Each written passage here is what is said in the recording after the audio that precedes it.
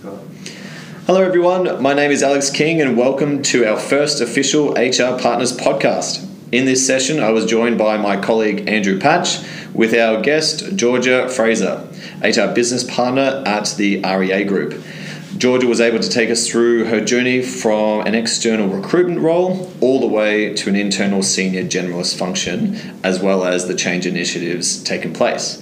Thank you so much again for listening, and I really hope you enjoy the show. Welcome. Thank you. Thanks for having me. You're welcome. Thank you for coming in. So this is really just a bit of a open discussion about your background and where you've sort of transitioned from and where you currently are now, and just some of the major tasks and projects and change initiatives that you've had to face at the REA Group, just to provide a little bit of guidance to similar people from your background and just general change practitioners within the industry as well. Great. So, awesome. Maybe if you want to talk a little bit about your journey, and obviously you started off as a recruiter, and how you transitioned across into HR. Sure. So I did start in recruitment. I fell into recruitment, as I think most of us do. Yes. I found myself working with Manpower on their RPO for Defence Force. So I spent a couple of years there and was lucky enough to manage a team at that time in a sort of high volume environment, which I think has ended up serving me well in the HR space. I moved out of that RPO into the Manpower core business, wanted to get some experience recruiting roles outside of the specialist defence environment, and spent a couple of years there, and ended up moving from that sort of volume space into a 360 role with focusing on finance roles. I can't remember exactly when I decided that I wanted to explore an HR opportunity, but I did want to move out of agency and into an internal recruitment role. I felt like that would offer a good transition into the sort of broader HR space. I found that really challenging. A lot of organisations wanted someone who had the internal experience already. That's pretty common in the market at the moment. Right. Yeah, we get a lot of applicants. But they want internal experience, yes. Yes, which I can understand, but also I think it's sitting on the other side. I think you can certainly, in my opinion, learn those skills. So I do find it interesting, when clients sort of want that experience. But I can understand the fear of the unknown. So I ended up finding a role that wasn't internal but was for a dedicated sort of on-site client through another agency. I knew pretty early on that wasn't going to be the right fit for me long term, but I managed to meet a colleague there who knew someone, and she said, I know someone looking for a generalist, why don't you catch up with him and meet with him. And that was my lucky strike, and he was looking for someone, and it was a role that had a heavy recruitment focus, so my background suited that, but he was very much a believer in you can learn almost anything, so if you find the right person. So he took me on board in a generalist role. So that's where I started at a company called NLC, so car financing. I was just going to ask, just for people who are out in the market who might be doing the same thing, what was the biggest thing to overcome, other than the expectations of preferring that internal experience, but from an agency external into the internal environment, what did you have to really shift? I think that the thing people are often concerned about is when you work in an agency, you're servicing so many different clients, and you may not have a great understanding of, the role brief that you're taking or the organisation that you're placing people in. And so they were really keen, to find someone that understood how to work with the internal business.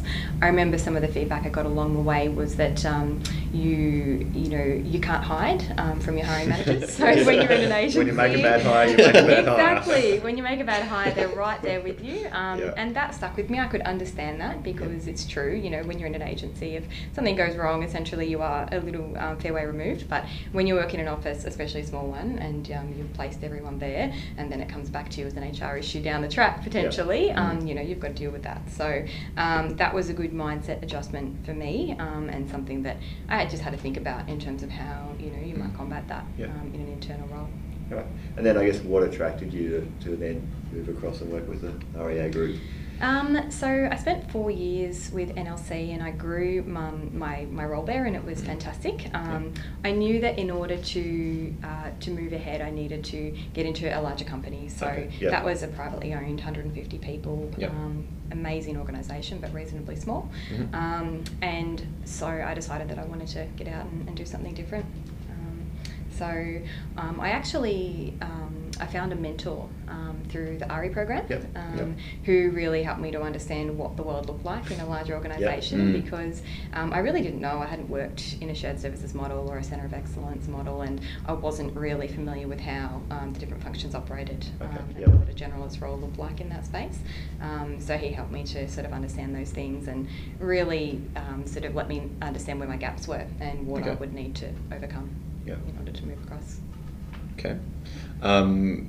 Starting off in that particular landscape, were there any times where you thought you're in over your head, or is it a completely different field? I'm feeling a little bit out of my reach right now. At REA? Yeah, definitely. I mean, day one, I remember I went in an HR advisor role, and I've dealt with all sorts of issues in the past in my previous role, but working for a company that size with that sort of brand, there's just an added level of, stress around getting things right. And the pace that company operates at is just exceptional. And so people want things done, and they want them done really fast.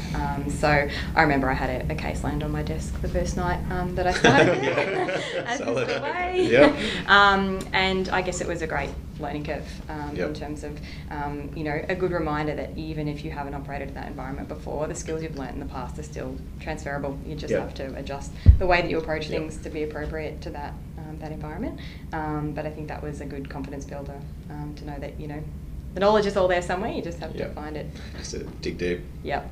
Make it happen.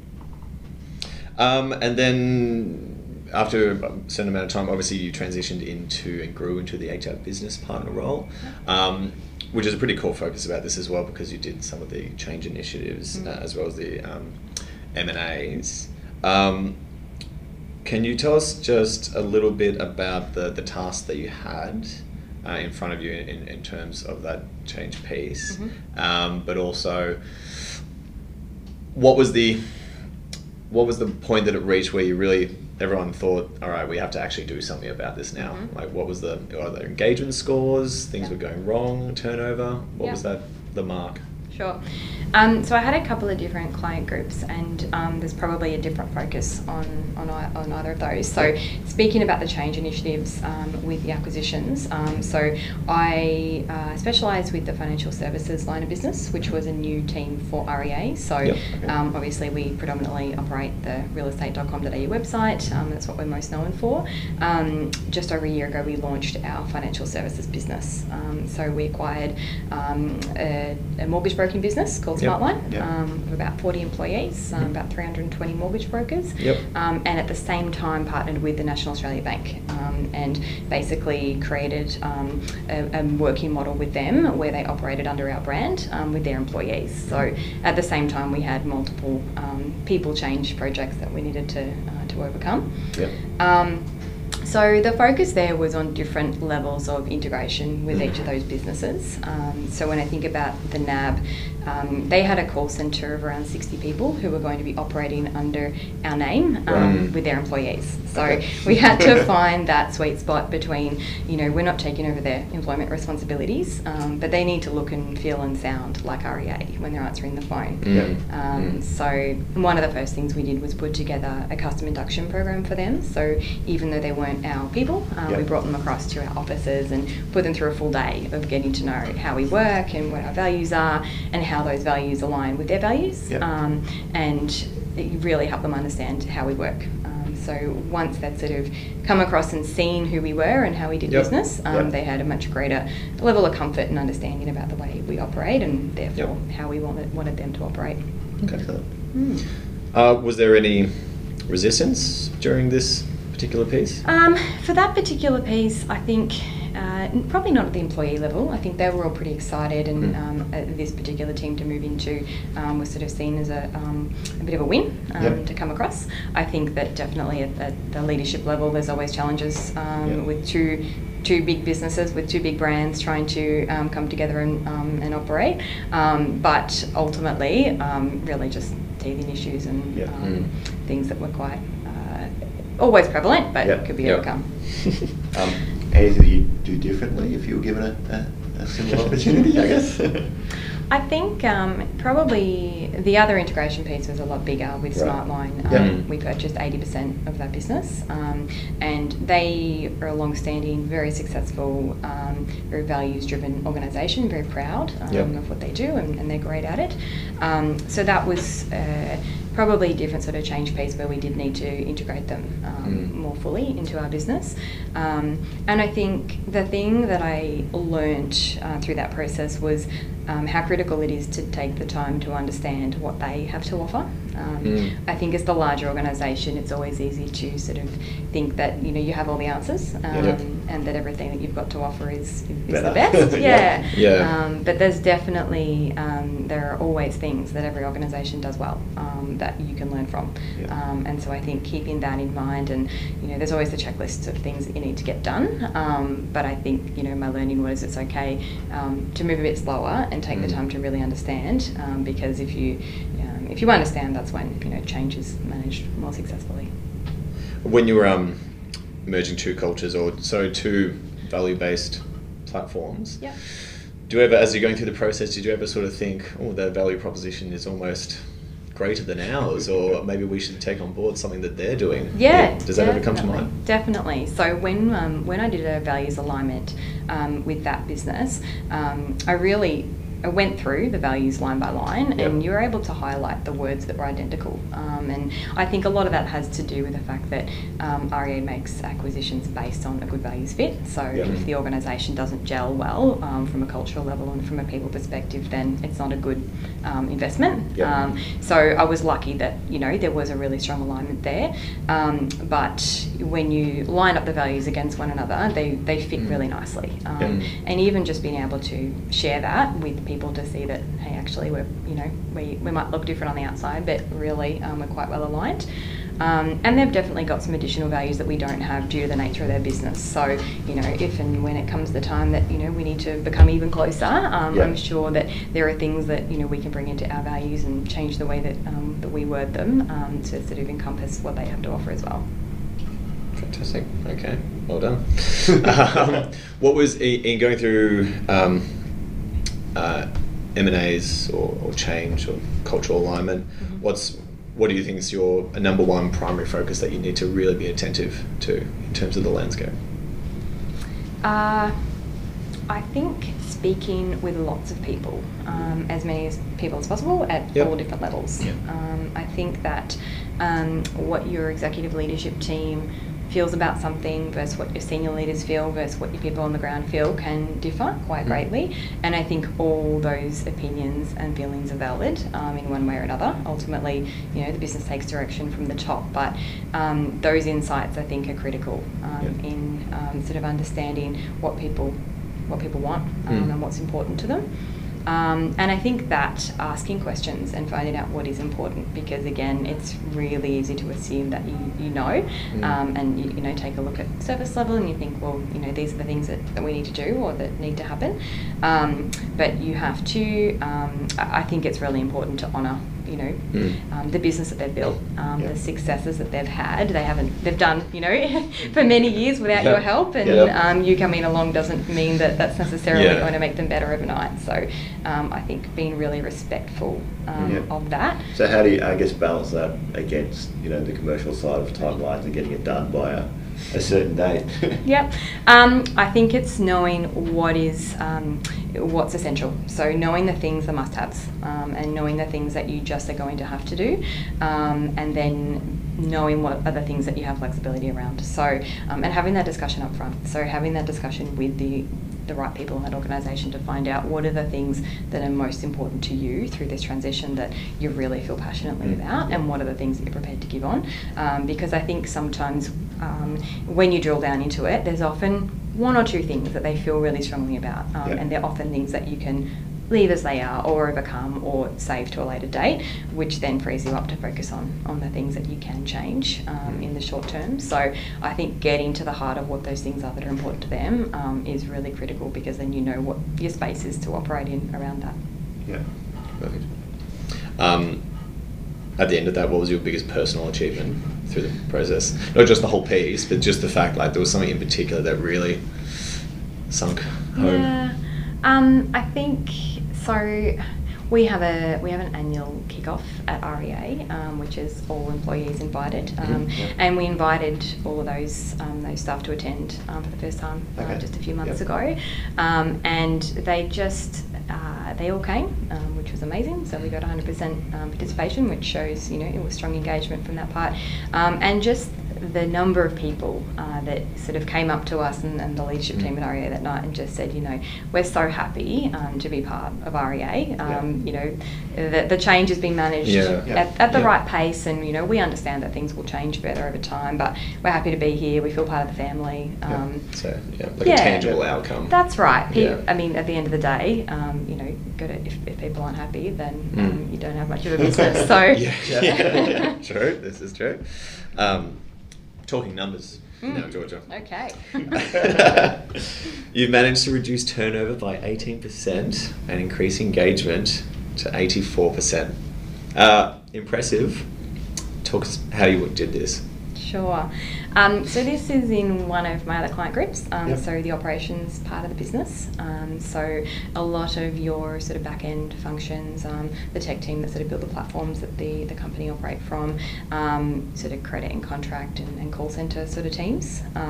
So when I joined that team around 2 years ago, the GM there was reasonably new, had come from quite a different background, and was used to operating in quite a different way. And often when you have that sort of change in leadership, it can create a bit of ill sentiment in the team. And so it was pretty clear that people weren't happy through the engagement survey results and through the turnover. And I think that at REA we've got really high standards. Our cross-company engagement results are usually in the mid-80s. So when someone slips and falls behind that significantly, it stands out. So this team sort of was a bit of a hot spot. So we focused on a few key areas, one being flexible working. So the results in that particular category were a fair way behind the rest of the business. And I think that a lot of that is due to the fact that they operate quite differently. There are some roles that you are, more, you have more of a requirement to be physically present if you're processing physical things or if you're, working in the call centre. So we took quite a bit of effort to really articulate what flexible working meant within that team, which might be different to in other departments. And we ran people through expectation setting sessions around, what can you do, what can you partake in, and flexible working doesn't just mean working from home. There's all sorts of other things that you can do to work flexibly, and got the leaders really comfortable with managing those situations. So I think flexible working at the end of the day always comes down to the manager. Whether they have to buy to make it happen. That's right, and they've got to be confident to manage it too. So it can be really tricky to manage a team when they're not all in the office for any of the days of the week, or they all start at different times, or things like that. So making sure that the leaders were comfortable with that.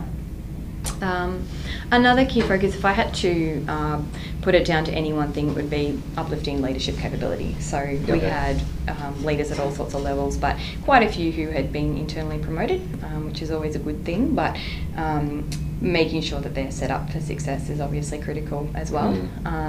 So we sort of found that there was a bit of a gap in getting those managers up to speed really quickly once they'd been moved into leadership roles, and helping them to overcome some of the trickier day-to-day people situations. How do you actually manage probation effectively? How do you have performance conversations? How do you manage people's performance based on values as opposed to, just hitting targets. So we created a bit of a pilot training session for that group in particular, and that worked really well, and we ended up rolling that out more broadly across the business. So focusing on uplifting those leadership capabilities, I think. 2019, without disclosing anything confidential, is there anything that you're sort of working on that's going to be really promising from your end? Anything that's really exciting? Yeah, so I've just taken on a new role, looking after the Malaysia and Singapore business for our REA Asia company. So I'll be spending 3 months working KL, which will be really exciting. Fantastic. So I really don't have much information at this stage of what I'm hoping to achieve, but I'm sure there'll be plenty of opportunities to get stuck in there and work out what's happening from a people perspective and engage in different cultures over there. Yeah, fantastic. Lovely. I guess sort of summing up with what you said in terms of from a company perspective, the biggest thing you want to focus on going through change or M&A is that communications piece across the board. From the more candidate perspective, who maybe someone who's going from talent acquisition wants to go into a generalist. I know you said you can't hide from a manager. I heard that. But what's the top tip for someone who wants to make that transition? I think having a really high level of self-awareness around what you're good at and what you've done and how that transfers or how that translates into a different role. So there are some things that you won't have done before, but knowing what they are and being able to articulate how you might overcome that is a really good way to at least demonstrate to a hiring manager that you've thought about what's involved in the role and that you have thought about how you'd overcome it. And I think the best way to do that is, find a mentor, find someone who might work in an organisation already, reach out to someone on LinkedIn who's in a role that you're aspiring to be in and ask if you can catch up for a coffee and ask them what they actually do day to day, because sometimes the job ad or the PD won't really get into the detail. Usually a few years old. Yeah, that's right. No one's updated the PD. So I think that getting real first-hand feedback on what it's like will give you a good basis for what you need to work on to move into that sort of role. Okay, fantastic. All right. Did you have well, Georgia, thank you so much for coming in. That was fantastic. So thank you again for answering all of our questions. Do you have actually any questions for us? We can go. This is a two-way street here. Bring it back. Prepared for that. There we go. 180. I guess I'm just keen to understand, how you see the market at the moment for HR professionals, and are there any particular areas where there's candidate surplus or shortage? The current HR market at the moment is really strong. We're finding that the volume of roles is significantly strong at the moment and is probably on par with where we're sitting back in about 2014. So we went for a little bit of a dip, but things have really picked up at the moment. And it seems to be across all levels of roles and quite diverse in relation to industry. There's a lot of opportunity starting to emerge at the senior contracting end. Historically, we've probably sat 50-50 between a split between contract and perm roles. But we're starting to move a little bit more in line with what's happening across the European market, where the senior contracting space is becoming a lot more prevalent in relation to roles. And there's a lot more confidence, I guess, from senior people to move into the contracting space. So I expect over sort of the next 2 to 3 years, there'll be a real big shift in the Australian market with 60 to 70% of the senior roles being medium to longer term contracts rather than full term positions. The other, I guess, major shift we've seen more recently, probably over the last 18 months, has been a move or an increase in the internal recruitment space. We're finding at the moment there's a shortage of qualified internal recruiters as businesses, I guess, move the model back into an internal recruitment model. And what that's doing is creating an uplift in salaries for internal recruitment advisors, but also is giving the opportunity for agency recruiters to step across into the internal space for their first role, which probably clients haven't been as open to over the 18 months ago from what we're seeing now. And have you seen any change in the sort of HR professional that organisations are looking for? The thing that I guess is making candidates stand out at the moment is really being able to demonstrate their commercial capability. It seems to be, especially the more senior you get in relation to your career, the people that are interviewing don't tend to always be HR people. They're MDs, they're CEOs. So it's really being able to add the commercial benefit of what you've done within your roles when you bring that out, I guess, in some of your examples. And that's what's making, the senior HR professionals stand out. If you can, demonstrate how you saved the company money, made them money, that's going to make you look good in the interview process. Thanks. Lovely. All right. Thank you so much for coming in to see us today. I really do appreciate your time to see Andrew and myself take us through your transition and your change initiatives and some of your wins and successes. So that was really great. I'm sure a lot of people will be able to sort of take it home and a lot will relate to this. So if you ever want to get in touch with us, it'll be great to catch up with you again.